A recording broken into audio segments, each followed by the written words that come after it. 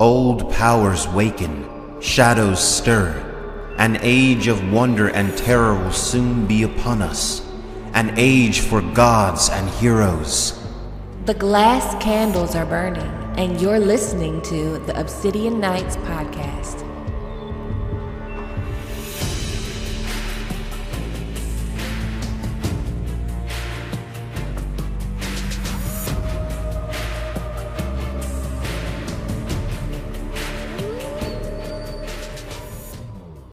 Hello, my sweet summer children. Welcome back to another episode of the Obsidian Nights podcast, where we go through A Song of Ice and Fire, chapter by chapter, starting with the first book in the series, A Game of Thrones. And today I am covering a really juicy chapter, and that is Eddard 10. And today's special guest is Lucifer Means Lightbringer. LML, what's good? Let the people know who you are and where they can find you. Hey, Gray. Thanks so much for having me on. I am thrilled. We talked about doing this since you've been doing the Obsidian Nights, so I'm super glad to be here. All my stuff is just Lucifer Means Lightbringer, YouTubechannel.com, SoundCloud. If you, for my background, like spacey terror tracks that I have, it's all Lucifer Means Lightbringer. That's how to find me. And I'm on Twitter at the Dragon LML if you want left-wing politics. So before we get into it, what is your overall take on this chapter? Like, what is your favorite part of the chapter? The dream? Well, it's, I'm obviously known for symbolism and stuff. So I guess I've got like two answers. There's like the plot answer and the symbolism answer. I mean, after, I figure we'll probably talk about the basics of what's going on here. But at some point, we'll talk about how this fight is actually an echo of the last hero fighting against the others, which is a major sort of symbolic foreshadowing, with Ned as the last hero. So it adds even more epic sort of context to an already like super epic scene. But it's also important to remember that Ned goes into this dream after fighting Jaime and being given milk of the poppy by Pycelle. So there's even, it's a little bit parallel to, the idea of a green seer taking weirwood paste and dreaming, because Ned's getting milk of the poppy, which is kind of a symbolic stand-in for weirwood paste. And then he goes and dreams of this fight, which is like the last hero's fight. So yeah, it's pretty cool stuff. But that's an interesting take. And it's also interesting that, Jory dies. And in the dream, Jory's father dies. So there's like a lot that could trigger a dream like this. So let's get into it. He dreamt an old dream of 3 knights in white cloaks in a tower long fallen, and Lyanna in her bed of blood. In the dream, his friends rode with him as they had in life. Proud Martin Cassel, Jory's father, faithful Theo Wool, Ethan Glover, who had been Brandon's squire, Sir Mark Risewell, soft of speech and gentle of heart, the Cranningman Hallen Reed, Lord Dustin on his great red stallion. Ned had known their faces as well as he knew his own once, but the years leach at a man's memories, even those he had vowed never to forget. In the dreams, they were only shadows, gray wraiths on horses made of mist. They were 7 facing 3 in the dream, as it had been in life. Yet these were no ordinary 3. They waited before the round tower, the red mountains of Dorne at their backs, their white cloaks blowing in the wind, and these were no shadows. Their faces burned clear, even now. Sir Arthur Dane, the Sword of the Morning, had a sad smile on his lips. The hilt of the great sword Dawn poked up over his right shoulder. Sir Oswell Went was on one knee, sharpening his blade with a whetstone. Across his white enameled helm, the black bat of his house spread its wings. Between them stood fierce old Sir Gerald Hightower, the White Bull, Lord Commander of the King's Guard. I looked for you on the Trident, Ned said to them. We were not there, Sir Gerald answered. Woe to the usurper if we had been, said Sir Oswell. When King's Landing fell, Sir Jaime slew your king with a golden sword, and I wondered where you were. Far away, Sir Gerald said, or Aerys would yet sit on the Iron Throne, and our false brother would burn in 7 hells. I came down on Storm's End to lift the siege, Ned told them. And the Lords Tyrell and Redwine dipped their banners, and all their knights bent the knee to pledge us fealty. I was certain you would be among them. Our knees do not bend easily, said Sir Arthur Dane. Sir Willem Darius fled to Dragonstone with your queen and Prince Viserys. I thought you might have sailed with them. Sir Willem is a good man and true, said Sir Oswell. But not of the King's Guard, Sir Gerald pointed out. The King's Guard does not flee. Then or now, said Sir Arthur. He donned his helm. We swore a vow, explained old Sir Gerald. Ned's wraiths moved up beside him, with shadow swords in hand. They were 7 against 3. And now it begins, said Sir Arthur Dane, the sword of the morning. He unsheathed on and held it with both hands. The blade was pale as milk glass, alive with light. No, Ned said with sadness in his voice. Now it ends. As they came together in a rush of steel and shadow, he could hear Lyanna screaming. Eddard! She called. A storm of rose petals blew across the blood-streaked sky, as blue as the eyes of death. Lord Eddard! Lyanna called again. I promise, he whispered. Lya, I promise. Lord Eddard! A man echoed from the dark. Groaning, Eddard Stark opened his eyes. Moonlight streamed through the tall windows of the Tower of the Hand. Lord Eddard? A shadow stood over the bed. How long? So, he's waking up. 6 days and 7 nights he was sleeping.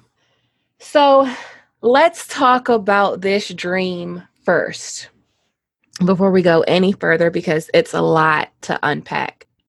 On reread, first read this dream, it reminded me so much of Jaime Lannister's Weirwood dream, where he's visited by the King's Guard and they're on misty horses and all of that. And I wondered, like, what kind of symbolism that could be, or what kind of meaning that was. Was it foreshadowing, or is that just how dreams look in the world of George R.R. Martin? And I really couldn't find any connection besides it being the King's Guard that appeared to Ned and the King's Guard that appeared to Jaime. Do they go together? Possibly. Maybe. I would say that they do, at least in certain senses. So, I always think that George is kind of doing double duty with everything. So, for example, all the symbols in Jaime's dream or in Ned's dream here are important to Ned and Jaime's story. The blue roses, are talking about Lyanna. The fact that the King's Guard are wraiths, that's because Ned's, sort of forgotten their faces. It's meant to communicate loss and things like that. But there's the double duty comes in the fact that, again, that's another last hero versus the other scene, Jaime's dream and the Weirwood Stump dream. And the way that you kind of get that clue is because him and Brienne are both wielding flaming swords, right? So this is, anytime you're wielding flaming swords against an enemy that's in snowy armor with mist trailing away. And so that's basically where it starts as far as the symbolism goes. I've got a whole video about the others in the King's Guard and how they're very detailed symbolic parallels. But basically, the others are called white shadows and pale shadows. They have armor made of ice. They have flesh the color of milk and snow, and their swords glow ghostly in the moonlight. And all of those descriptions get applied to the King's Guard. And you kind of don't notice because there's so much going on in the King's Guard scenes and you're not thinking about them as the others. But if you isolate them, their armor is snow white. Their cloaks are like snow. They have icy, their armor is as hard as ice. They're ghostly in the moonlight. They're even called the White Swords, the King's Guard. Right. And then, of course, the others wield the crystal ice swords that look white. So it's a very strong parallel. And it's nowhere more clear as in the Jaime dream, because they're literally ghosts and they're all snowy. And then they're being met by a heroic Jaime and Brienne, and they've got flaming swords. So it's pretty easy to see how that could be a parallel of the last hero versus the others, right? Yeah, it's really clear when you say it like that. Another parallel that I was thinking of is that the King's Guard appears to Ned the way they do, and the King's Guard appears to Jaime the way they do, because they both have done some dishonorable shit. Like, the idea is, well, there's a theory that Ned Stark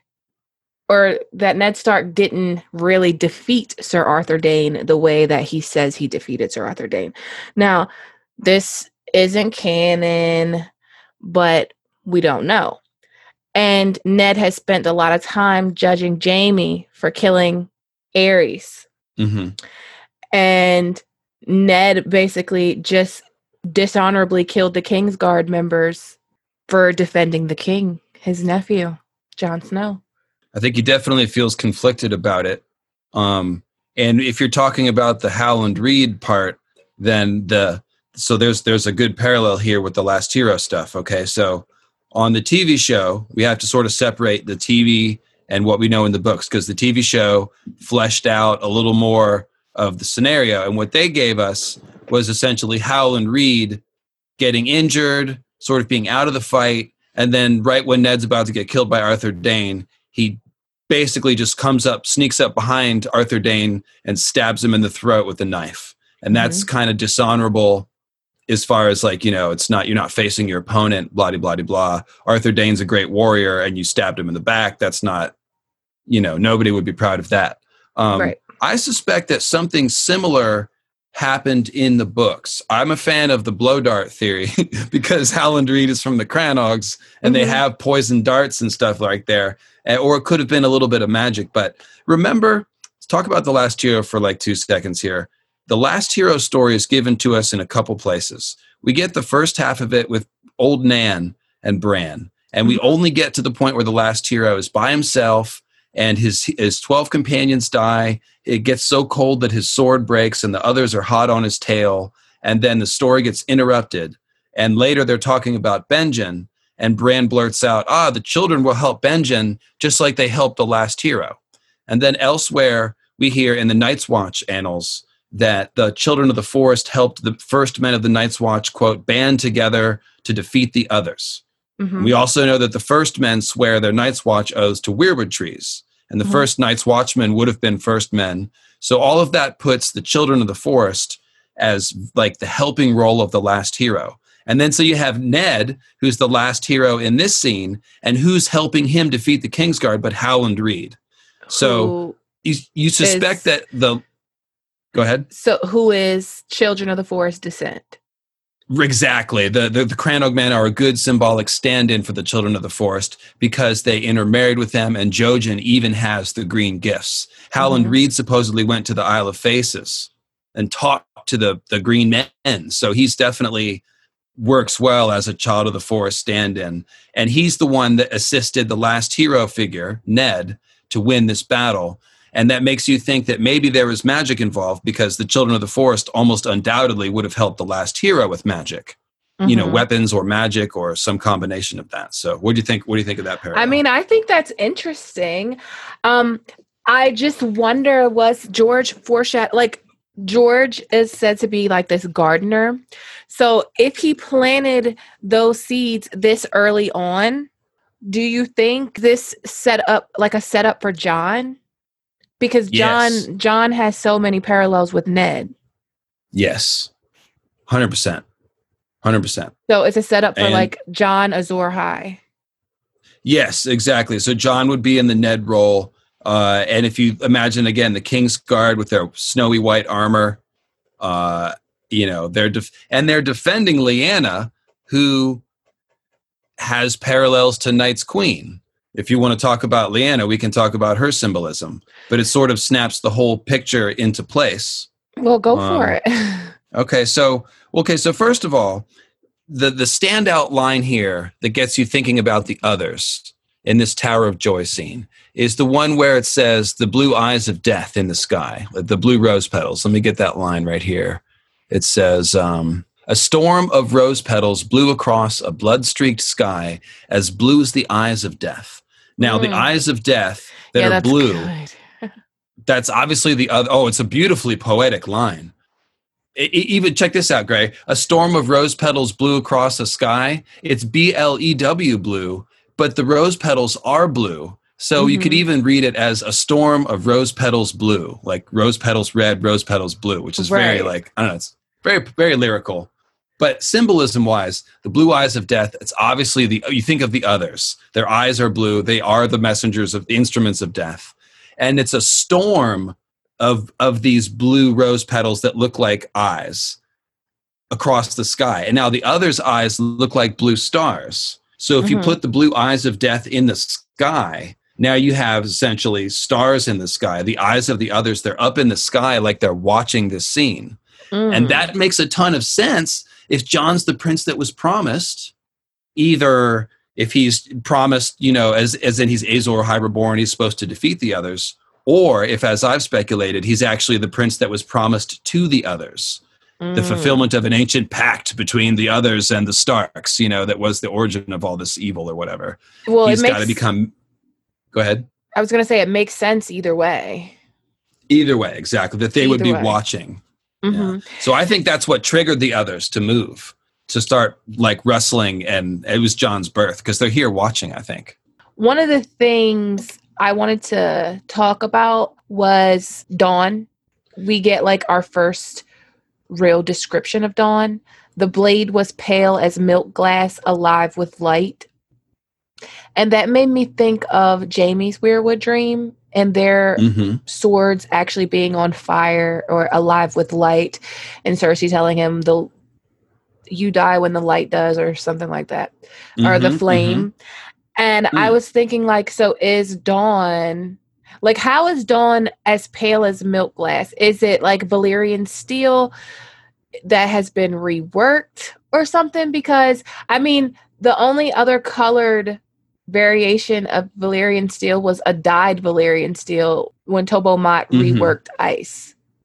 Yeah, and possibly like Red Rain sounds like it might be dyed red too. Yeah, totally. Yeah. So I'm wondering, like, what's going on with that? Well, we are told in the World of Ice and Fire that Dawn is identical in all respects to Valyrian steel, save for the color. So it's unbreakable, unnaturally light, sharp. It's basically like white Valyrian steel. Now, what's interesting is that it's said to have been in possession of House Dayne since like the Age of Heroes. And Dayne is supposed to be a first-man house, even though they have occasional like Valyrian or Targaryen looking looks, you know, with Darkstar and Purple Eyes of Ashara, and even young Ned, young Edric Stark has hair that's really pale straw colored that's almost like silvery. And in any case, Great Empire of the Dawn is the likely answer. You know, some of your listeners know about the Great Empire of the Dawn theory, and we don't need to go into it, but basically, you know, we've been hearing about dragons coming from Asshai since the first book. It's in the World of Ice and Fire that suggests that the Valyrians first learned how to tame dragons from Asshai. So there's all this mystery around Asshai, and basically there's a whole theory that, well, there used to be the first Dragon Lord race that existed before the Long Night was in Asshai. They're also known as the Great Empire of the Dawn. There's a lot of clues about it. At Old Town, there's that Fuse Stone fortress under the High Tower. Again, the High Tower is an Age of Heroes thing, so if the fortress is under it, then that means Fuse Stone, which is, again, only built by Dragon Lords, was in Old Town in the Age of Heroes. So the whole thing basically is the point of the entire theory is to say that people from Asshai came to Westeros before the Long Night or during the Long Night. And of course they did, because what the hell does Azor Ahai and all that Lightbringer shit have to do with the others and the Long Night if, like, Azor Ahai or somebody like him didn't come to Westeros? Right. And then we're told the last hero has Dragonsteel. So we've always been looking for that connection, right? So Dawn may simply be the artifact of that. A sword that basically it would be a prototype of Valyrian steel, because these ancient Asshai people, the Great Empire of the Dawn, they taught the Valyrians all of their magic. So Dawn is like before Valyrian steel. And the fact that it's white, I don't know, kind of makes me think that maybe there's a way to make magic swords without blood sacrifice. I don't know if I'm reading too much into the symbolism there, but like all the Valyrian steel swords that are smoke dark and drink the light and stuff, like they're all made with horrible blood sacrifice. Yeah. So maybe Dawn's pure or untainted, but I don't know. That might be too easy, you know. That might be, but it's a good point. It's a good idea to play with, for sure. Right. And so it makes for a good sword fight, right? You got an unbreakable black sword and unbreakable white sword. Yeah. But check this out. I think that here, follow my train of thought here. So do you think the last hero was a Stark? Yes. Probably, right? He had a dog. It's probably a wolf, right? I mean, the Starks are kind of the main characters. So, okay. So last hero is probably a Stark. Last hero had a sword of Dragonsteel. Do you think there's a chance that Dawn could be that Dragonsteel sword? I do think it's possible. It's at least possible, right? But I honestly think it might have been ice that he had. Well, right. But what was ice? Valyrian steel. Well, no, but that's the thing. The Valyrian steel ice that the Starks have came from Valyria 400 years ago.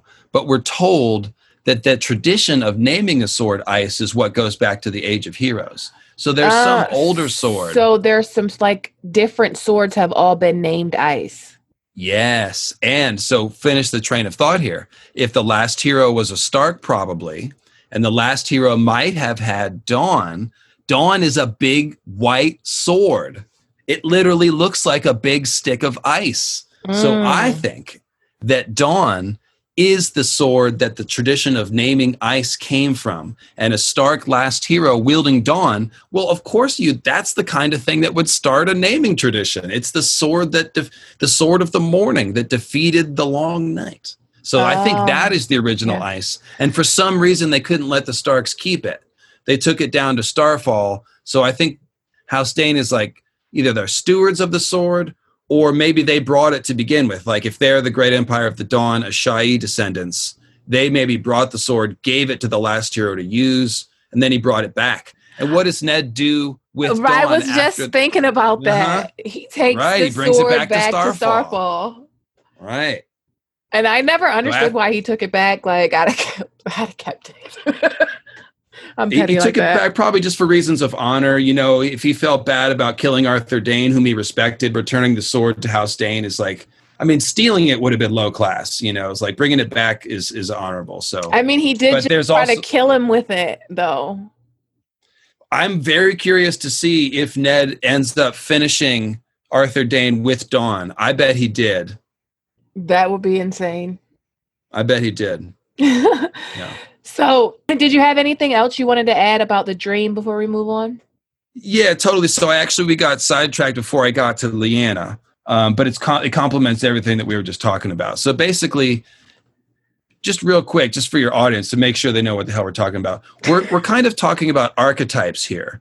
When we say this person echoes Last Hero, this person echoes Azor Ahai, what George has done is he's created these mythical roles or archetypes.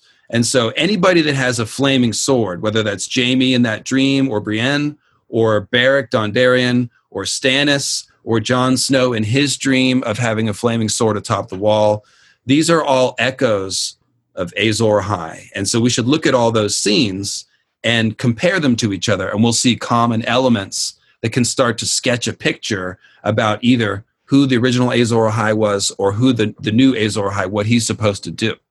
And so go ahead. I was going to say that he doesn't just do that with the Azor Ahai and the Flaming Swords. Like he does that with multiple characters, multiple parallels, even from the history. Yeah, Nissa is a good one with Dany and Drogo. But go ahead. Tyrion is a lot like Lan the Clever. Mm-hmm. Yep. Okay. And who was I going to say? Daenerys is a lot like her ancestors. Like Daenerys's fights in Slaver's Bay is a direct echo of the Valyrian conquest of Slaver's Bay. Like when Valyria was early on, when like Valyria was birthed. It's a beautiful inverted parallel, isn't it? Because originally Valyria came to the Slaver's Bay and enslaved the people. And Dany's coming to kill the slave masters and try to liberate the people. So it's a very poetic parallel bookend. Yes, I agree. One in the show, like, I know we hate the show, but in the show, when that harpy fell off the top of that pyramid, I don't know if you remember it, and it was just, and then they hung the Targaryen banner up there. I was like, yes. Yeah. No, I don't hate the show. I look at the show very compartmentalized, scene by scene. There are some scenes that are great and others that aren't. But the main thing I value about the show is when they bring something to life from the books. And the feeling of watching that harpy tumble. Yeah, that was great. That was awesome. I liked Dany burning the cows too. And I bet something similar will happen. Maybe not exactly the same, but something similar is coming, I bet. Well, we have that little clip from her in the House of the Undying where she starts seeing the visions coming faster and faster, and she sees crones kneel down. Like she sees all those women heads kneel bowed, down. coming out of the lake. Yeah. Yep. She sees that. So I feel it's going to be something very similar to that. Yeah, she's been upending the Dothraki social order from the beginning. And I think that will culminate by her becoming Khaleesi, the stallion that mounts. And I think also she'll take the crones out of Vaes Dothrak. They'll no longer be confined to Vaes Dothrak. I think she'll take them with her as advisors. And in fact, I think that when Quinn and I were talking with our Winds of Winter preview, we discussed the idea that maybe the crones of the Dosh Khaleen are the people that Dany can leave in Meereen to help keep the peace when she leaves. They could be part of a ruling council. Oh, that would be interesting. Wouldn't it? Oh. But anyways, so Lyanna, the archetype that she plays into is Night's Queen.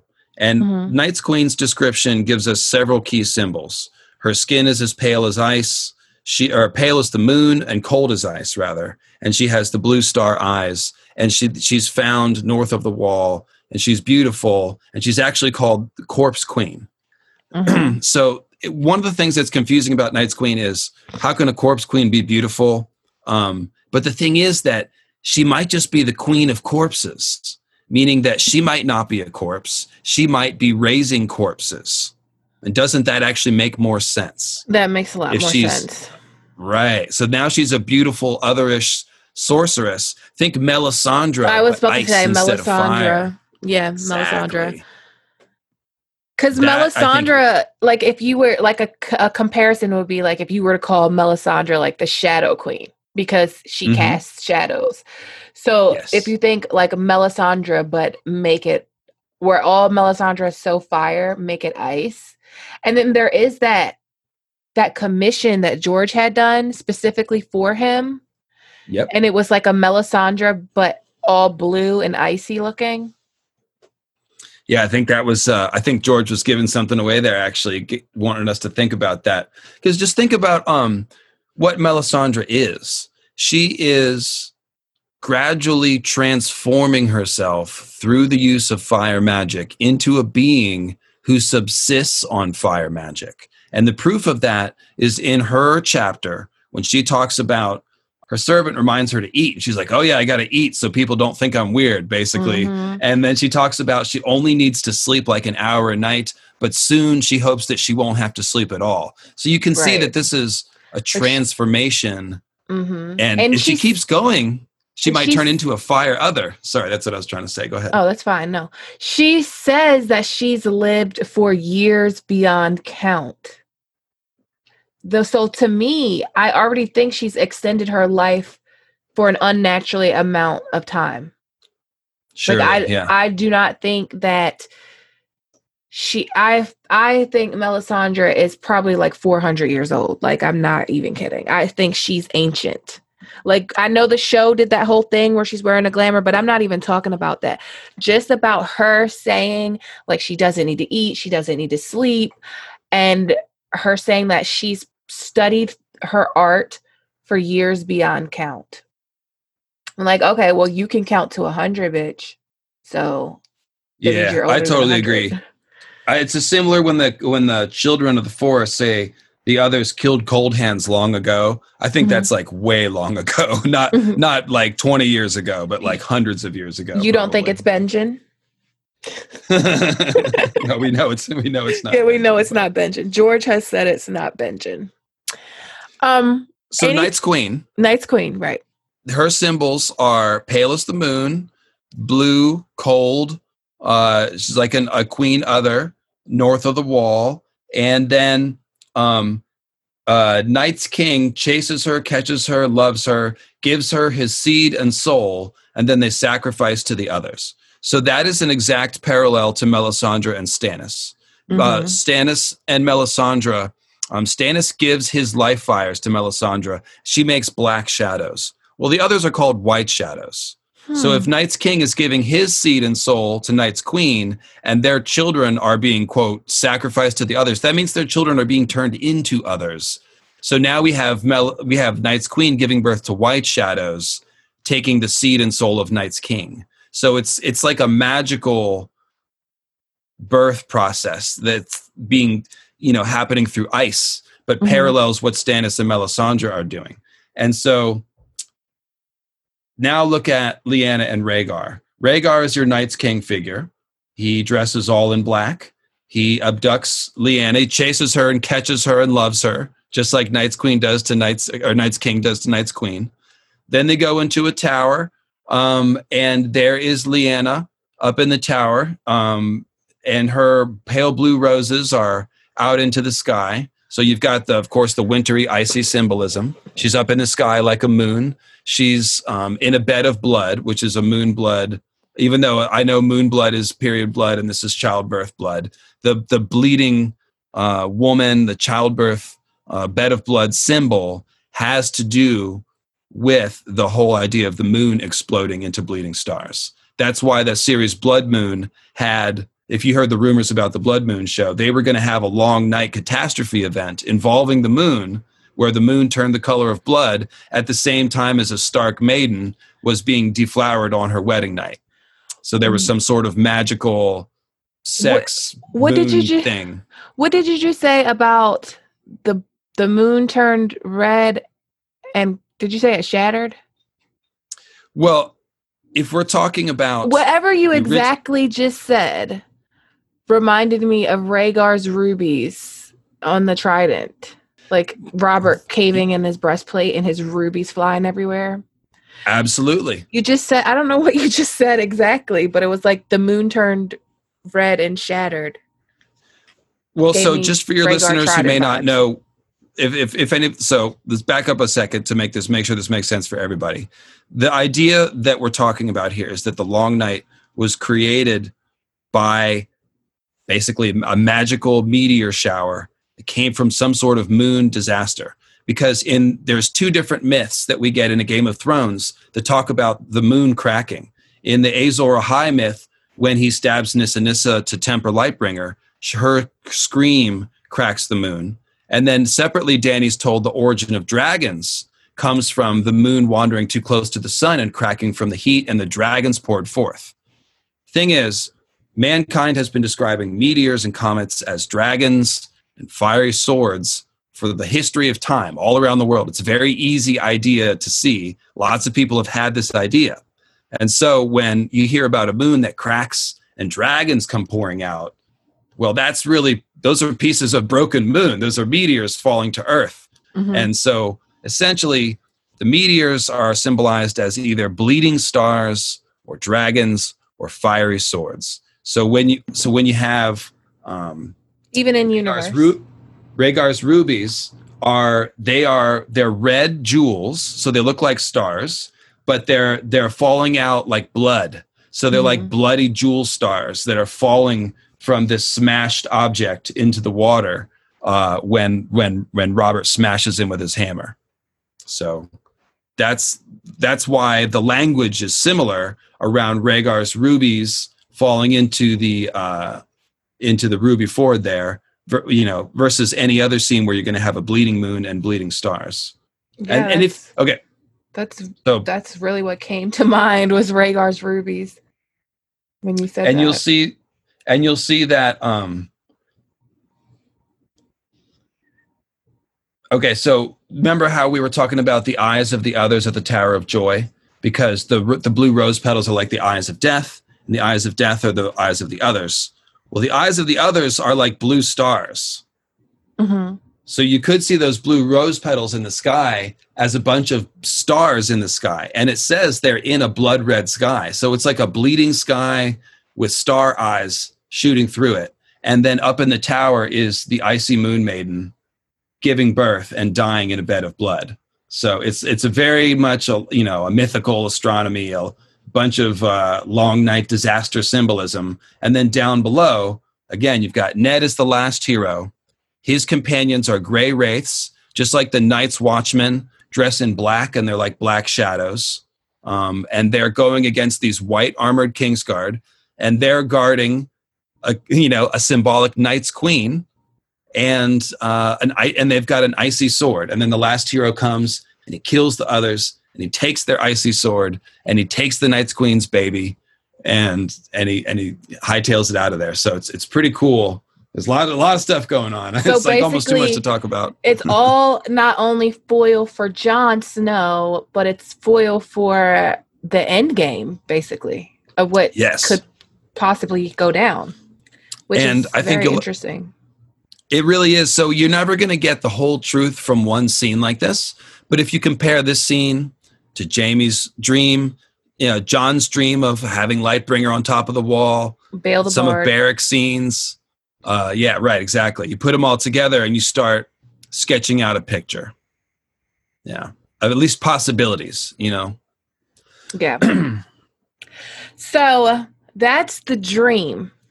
And now we're going into the politics of it all. So when Ned wakes up, Robert wants to see him. And Ned's like, the fuck? My leg is broken. I can't come to you. Like, if he wants to see me, he needs to come to me. And Robert ends up coming to him. Robert ends up coming to Ned in the Tower of the Hand. They're in the Tower of the Hand, right? I think so. I'm pretty sure. So Ned is kind of like pissed off about it, like, because he kind of just wants to sleep. And I feel like ever since Ned's gotten King's Landing, he's just been taken through the ringer. Like, as soon as he arrived at King's Landing, he had been riding all that time, and then he went straight to a council meeting and like borrowed clothes. They're giving him a hard time about smelling bad. Like, surely you want to take a shower, my lord. No. He borrowed clothes, showing up. He's just like, I smell like a Northman, boy. Haven't you ever smelled a good manly Northman before? He's just been behind the 8 ball since he started. He's just, and this is another, like, this is a moment of weakness. Like, he's fucked up in bed, and here comes Robert. And not only Robert, but Cersei as well. So Robert wants Ned to still be his hand, but Ned is like, what about Jaime Lannister? Like, Jaime killed my men. He killed my men. And Robert does nothing. And this is why, to me, Robert is an awful king. Yeah, good example of it, yeah. He's an awful king. Like, I don't care how much money you owe Tywin Lannister. I don't care. Like, you need to do something. And he does nothing. He's a coward. He avoids making decisions. He avoids standing up to Cersei, for various things. Yeah, he's very cowardly. Mm-hmm. So. I had a couple of things to say based on what you just said. If you want to pause. Go ahead. I think this dream is. It's interesting how it's placed here, as far as in Ned's chapters of A Game of Thrones. Because essentially George is feeding you everything that Ned and Robert are doing here in A Game of Thrones is fallout from Robert's Rebellion still. And so we're getting the story of Robert's Rebellion dished out to us in drips and drabs as we're getting the story of Ned going against the Lannisters in King's Landing. And so the tragedy of the dream very much carries into that scene where it's like Ned wants to do something, but he kind of can't. Like, he's very hamstrung character, right? He's hamstrung by his promises to Lyanna. He's hamstrung in what he can do in King's Landing, and Robert won't really listen to him. So it's just the dream adds to the whole feeling of everything spiraling out of control for Ned. and his sense of just all he can really do is think about all these tragic things and wish that he could do something, but he kind of can't. And when they tell him, I think they tell him about, like they gave Jory and the other guys that died over to the Silent Sisters, he like flashes back on the Tower of Joy, that he had pulled down the Tower of Joy. I've never understood that part. Like, how the hell did he pull the tower down afterwards? Like, was it a fucking tent or something? And then he was like, well, so those medieval towers are actually easier to pull down than you'd think. If you have a couple of horses, some ropes, and things like that, you pull down the right stones, it could definitely be done. Okay. And I think there's a common misconception that there's only these 10 people here at the scene, or like the 10 fighters and Leanna, but there's no doubt serving men and squires and grooms. Those are the kind of people that don't make it into the dream. Like, they don't make the cut. They're not important enough to be in the dream.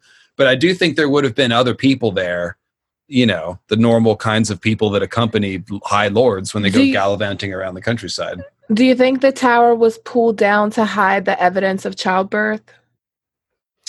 I suspect that there could be, they're hiding something. It definitely could be something like that. But it also could have been an emotional thing, because Ned is kind of emotional. He's got that little bit of rage once in a while that pops up, and I could see just pulling it down as just in disgust with the whole thing, like the senselessness of having to fight the Kingsguard and the tragedy of it all. But yeah, there's definitely some big thing that none of us have guessed yet about the Tower of Joy, in my opinion. I think there's something that nobody quite gets, that we can't guess, that George is just going to reveal to us, and it's just going to change our whole conception. Well, back to what you were saying about how George does exposition, basically, where he tells we're in the current story, but we're also getting snippets from Robert's Rebellion. I love the way he does exposition. And this dream, like, even in the POV, even in Ned's POV, like, Ned is like, I don't think it omens well that I should have this dream right now after so many years. And it is a bad omen for Ned. Yeah. Because from here on out, it gets worse and worse and worse and worse for him. And of course, he comes when Robert is lying on his deathbed and Ned crosses the moat into the Red Keep. He sees the Kingsguard out. He sees 3 Kingsguard on the way, and he thinks about 3 knights in white cloaks. So he's like, man, this is bad. Like, so it's used as a device to underscore the tragedy and the sort of helplessness. And that's what happens to Ned. Like, he ends up in the black cells, and he really is kind of helpless, and he tries to play along and then gets beheaded anyway. The thing about Ned, though, is that he set an example to his kids, and his kids are going to end up being the heroes of the story. And of course, I include John because Ned raised John, so that's always going to be his real father. And so Ned's virtue, even though Ned has many weak spots, the good spots of Ned, namely his virtue and his ethics and morals, those are going to be some of the things that come through in the form of his kids, and that'll be Ned's redemption, I think. Yeah, I mean, that, like, when Ned first died, I was devastated. When Ned first died, I was devastated. But it's like Ned has to die so that Jon, Arya, Sansa, Bran can turn into who they're supposed to be. And Rickon. Sorry, I forgot you, Rickon.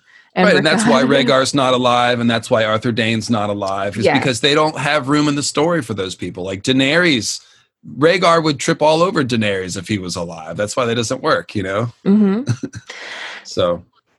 Can I say one thing going back to the symbolism before I forget? Because you wanted to tie this back to Jon Snow, and there is a specific link that I sort of neglected to point out. So at the tower, I just said the last hero might have been a Stark, and he might have had Dawn. Okay. Now Jon is obviously, going to be a new last hero figure, and then at the scene of his birth, there's Dawn. So, like, if Jon ends up wielding Dawn, it would make a ton of sense. It would be an echo of the last hero, Stark, wielding Dawn, and it would be sort of foreshadowed at his birth.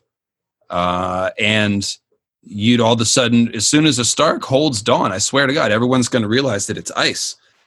When you see the bones of the others, when one of them melts after Sam stabs it, the bones are described as pale as milk glass. Same description as Dawn. If Dawn is the bones of the others. It's not, right? That's the joke that I always make. I'm like, yeah, Dawn's the shin bone of another. No, it's not, but it looks the same. And George wants us to think of one when we see the other. Dawn is alive with light. The other's ice swords are alive with moonlight. So very similar. Oh, and just to make things even more confusing, Jaime and Brienne's flaming swords, they're not red and orange. They're described as silvery blue. Yeah, silvery blue. Which is like, what's that? Yeah. It's that if Dawn catches on fire, it could be silvery blue. I could see that, Yeah, I definitely think Jaime's Weirwood dream is probably my favorite dream in the entire series. Like besides Daenerys's dragon dreams, I love that Weirwood dream. And I've always thought that Jaime and Brienne would fight the others and Jaime would die fighting the others. I do think that they will end up fighting the others. And Brienne has a ton of parallel symbolism with Jon Snow as well. As like somebody who has a lot of blue, icy symbolism, but fights against the others. It's a certain archetype. And actually, Jaime has it too now, because his hair is turning silver, and he's wearing the winter garments of the Kingsguard, which are even snowier in description than the regular clothes. So he's turning into this snowy white sword character. It's pretty interesting. I think Jaime's symbolism is going to be awesome in the next book. And I'm actually going to talk about Jaime's symbolism in a couple weeks on my channel. So make sure you're subscribed to the Lucifer Means Lightbringer YouTube channel. I've been doing character studies every Sunday. I go like a little bit after your streams. In fact, on Sunday, I go at 4:20 Eastern. I paused my streams until after the playoffs and all of that stuff, because a lot of people were messaging me like, you're streaming during football hours. I was like, oh, sorry. Okay, I'll pause them until after playoffs. And well, your Ravens got a tough game this week. We won't bore everybody with football talk, but yeah, Ravens Bills is going to be a good one. I hope we win. But I've been doing character studies on Sundays at 4:20 Eastern, and I just did Robert, going to do Renly next, then Cersei, then Jaime. But going back to that dream, yeah. So not only does Jaime and Brienne have flaming swords and they're fighting people that kind of sound like the others, the whole thing starts with Jaime resting his head on a weirwood and then having a weirwood dream. So if this is a parallel to the last hero, again, it's implied that the last hero figure could be having weirwood dreams or entering a weirwood realm, or you know what I mean? Something like that. I mean, right? I'm sure there's something that led him to go on this quest, just like with Bran. Right. Like I'm sure he just didn't just venture out on my own, like, let's see what happens out here. Like he had some kind of guidance, I'm sure. Yeah, maybe the first three-eyed crow, or just some children greenseers. Yeah, giving him dreams and telling him, yeah, absolutely. So, the chapter wraps up with with Ned, Robert, and Cersei's like having this uncomfortable conversation. Cersei basically like, what right do you have to lay your hands on my blood? Who do you think you are? And Robert hits her. Robert hits her. And it's kind of like, I don't know. It's never okay to hit a woman, even Cersei. And I personally feel sorry for Cersei because she is in such an unhappy marriage and she has no say about it. Yeah. So it does give a little gray, like she's being abused by her husband. So it does add some gray area to her character, even though Cersei is definitely mostly evil. As much as we like her. Yeah, no, she's a stylish sociopath. Yes. However, she is also a sympathetic character when you consider her Tywin, the pressure that comes from Tywin, the bad parenting, the patriarchy of Westeros, and she's it's like she can easily compare herself to Jaime because it's like we were born at the same time. Only difference is gender, and look at the different life options that we have. Yes. So it's very obvious in her case. Then on her wedding night, Robert's drunk, calls her Lyanna. Mm-hmm. What the fuck, right? I mean, that's it's pretty fucked up. Dude. Then he proceeds to basically not try to make the marriage work with her, but instead just become, drunk all the time and sort of blot out what's going on. So both Robert and Cersei were forced into their positions. They were both in love with people that died in the war. Robert actually killed Rhaegar, who was the one Cersei was in love with. Mm-hmm. So it's a very tragic and doomed marriage from the start with those two. And if you didn't already figure out how bad of a king Robert is, his leg is broken. He was just assaulted by Robert's brother-in-law, Jaime. Jaime killed his guards. Tyrion has been kidnapped. The political tension is at an all-time high. And Robert says, you know what? Piss on all this. I'm going hunting. Yeah, totally. I'm going hunting. Like, if you didn't know that he was a bad king, you now know he's a bad king. Ned gives Robert the Hand of the King badge back and basically forbids Ned to leave King's Landing. And Ned asks, about Daenerys. I don't want you to kill Daenerys. That is beneath you. Basically, Robert's like, you know what? Whatever. I'm gone. And Robert is like, if you resign again, I'll give that damn badge to Jaime Lannister. And he walks out. Do you think at this time that George had ideas of making Jaime Lannister, still had the Jaime Lannister king idea in mind? I don't think so. I think it works well as a sort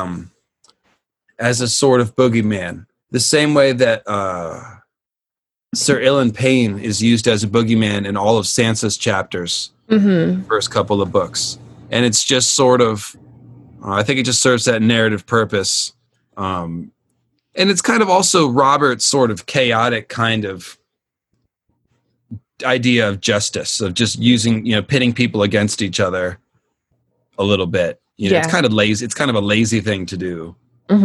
Sort of, because he doesn't really want to make the whole point of bringing Ned to King's Landing was that the Lannisters had too much power and he needed somebody he could trust. Yes. So it's might be an empty threat, but it's just kind of a way of bullying Ned in the end. I think that's the bottom line. Yeah, that makes sense.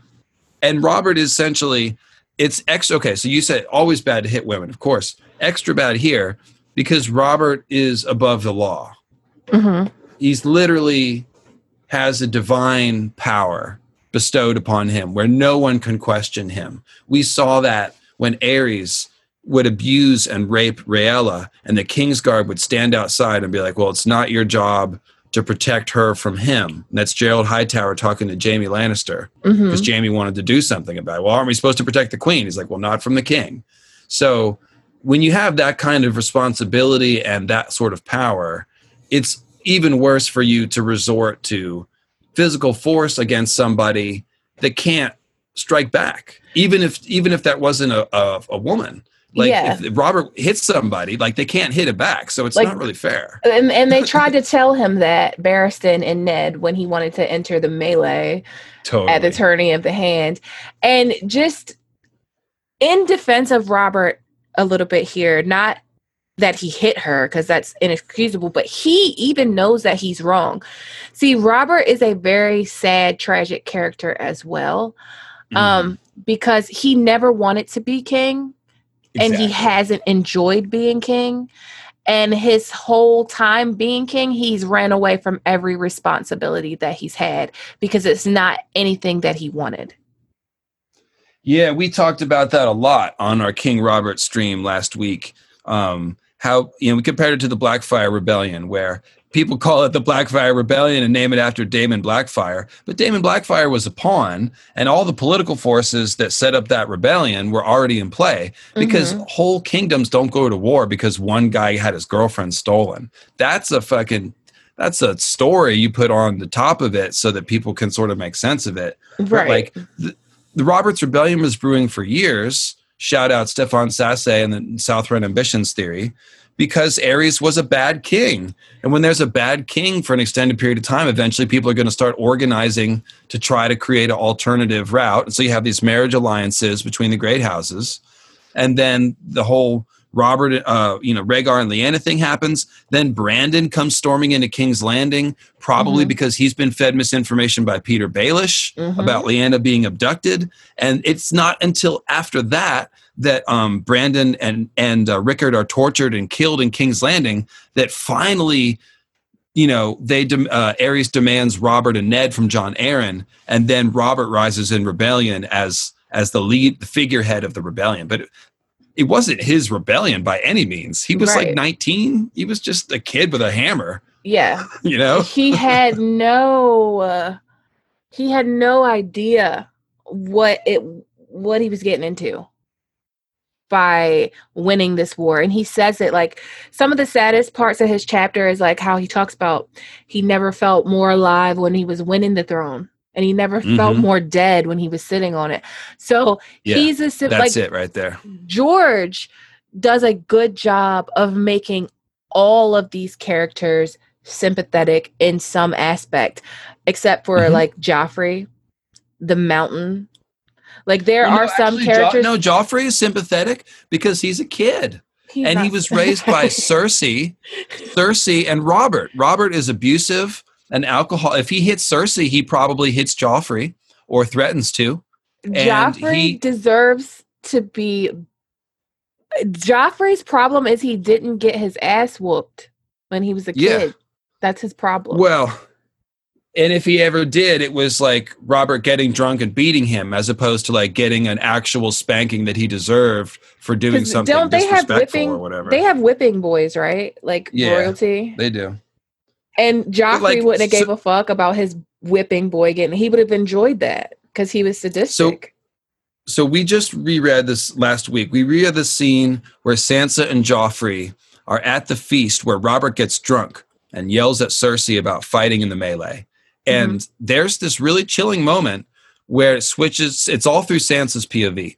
And Joffrey has this PTSD reaction. When Robert starts yelling at Cersei, Joffrey's face goes slack, and Sansa's like a queer look passed across his face. And then he starts mumbling about, let me get somebody to take you back to your chambers. Time to go. And he was just doing the sort of gallant Joffrey thing right before that. So like, this is a 13-year-old kid who watches his dad, get drunk and yell and scream and occasionally rough up his mom. And if you've ever watched that kind of thing, anybody listening, a lot of people have obviously been through all kinds of messed up domestic disputes and divorce and stuff like that. And if you've had a brush with any of that, you understand how that can scar a kid. Well, I mean, he does.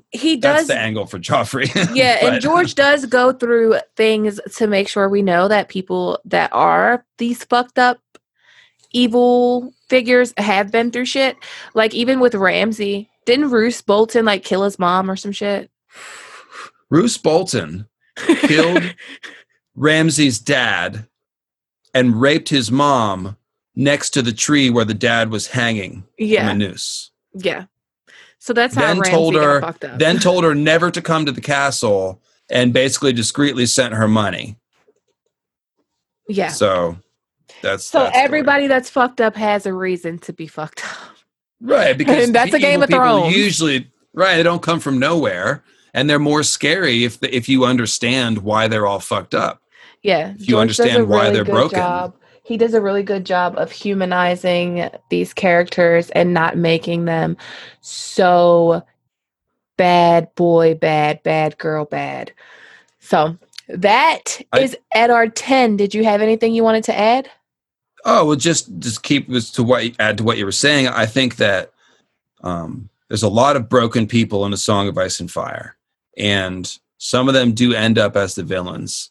But a major theme of the story is going to be healing. There's going to be a lot of healing for some of these broken people by the end of the story. I think that's ultimately what George is writing about. So I just wanted to add that. Well, I think that's a good point. Thank you for coming on. I enjoyed having you on. Let the people know where they can find you. And I'll also put your links in the description box, but just let them know where they can find you one more time. I will, but I will, but I just remembered another Knight's Queen Leanna parallel. Okay, so Knight's Queen is the Queen of Corpses, right? Well, where's Leanna's statue now? In the crypts of Winterfell. Right, and if she was, she might have technically been queen for a hot minute, depending on when everybody died and got married and stuff. So at least she's a symbolic Rhaegar's queen, if nothing else. And there she is in the crypt. So she's queen of the Stark dead. That's very good Knight's Queen parallel. So there you go. And you can find all of that kind of analysis and more at LuciferMeansLightbringer.com, Lucifer Means Lightbringer YouTube channel.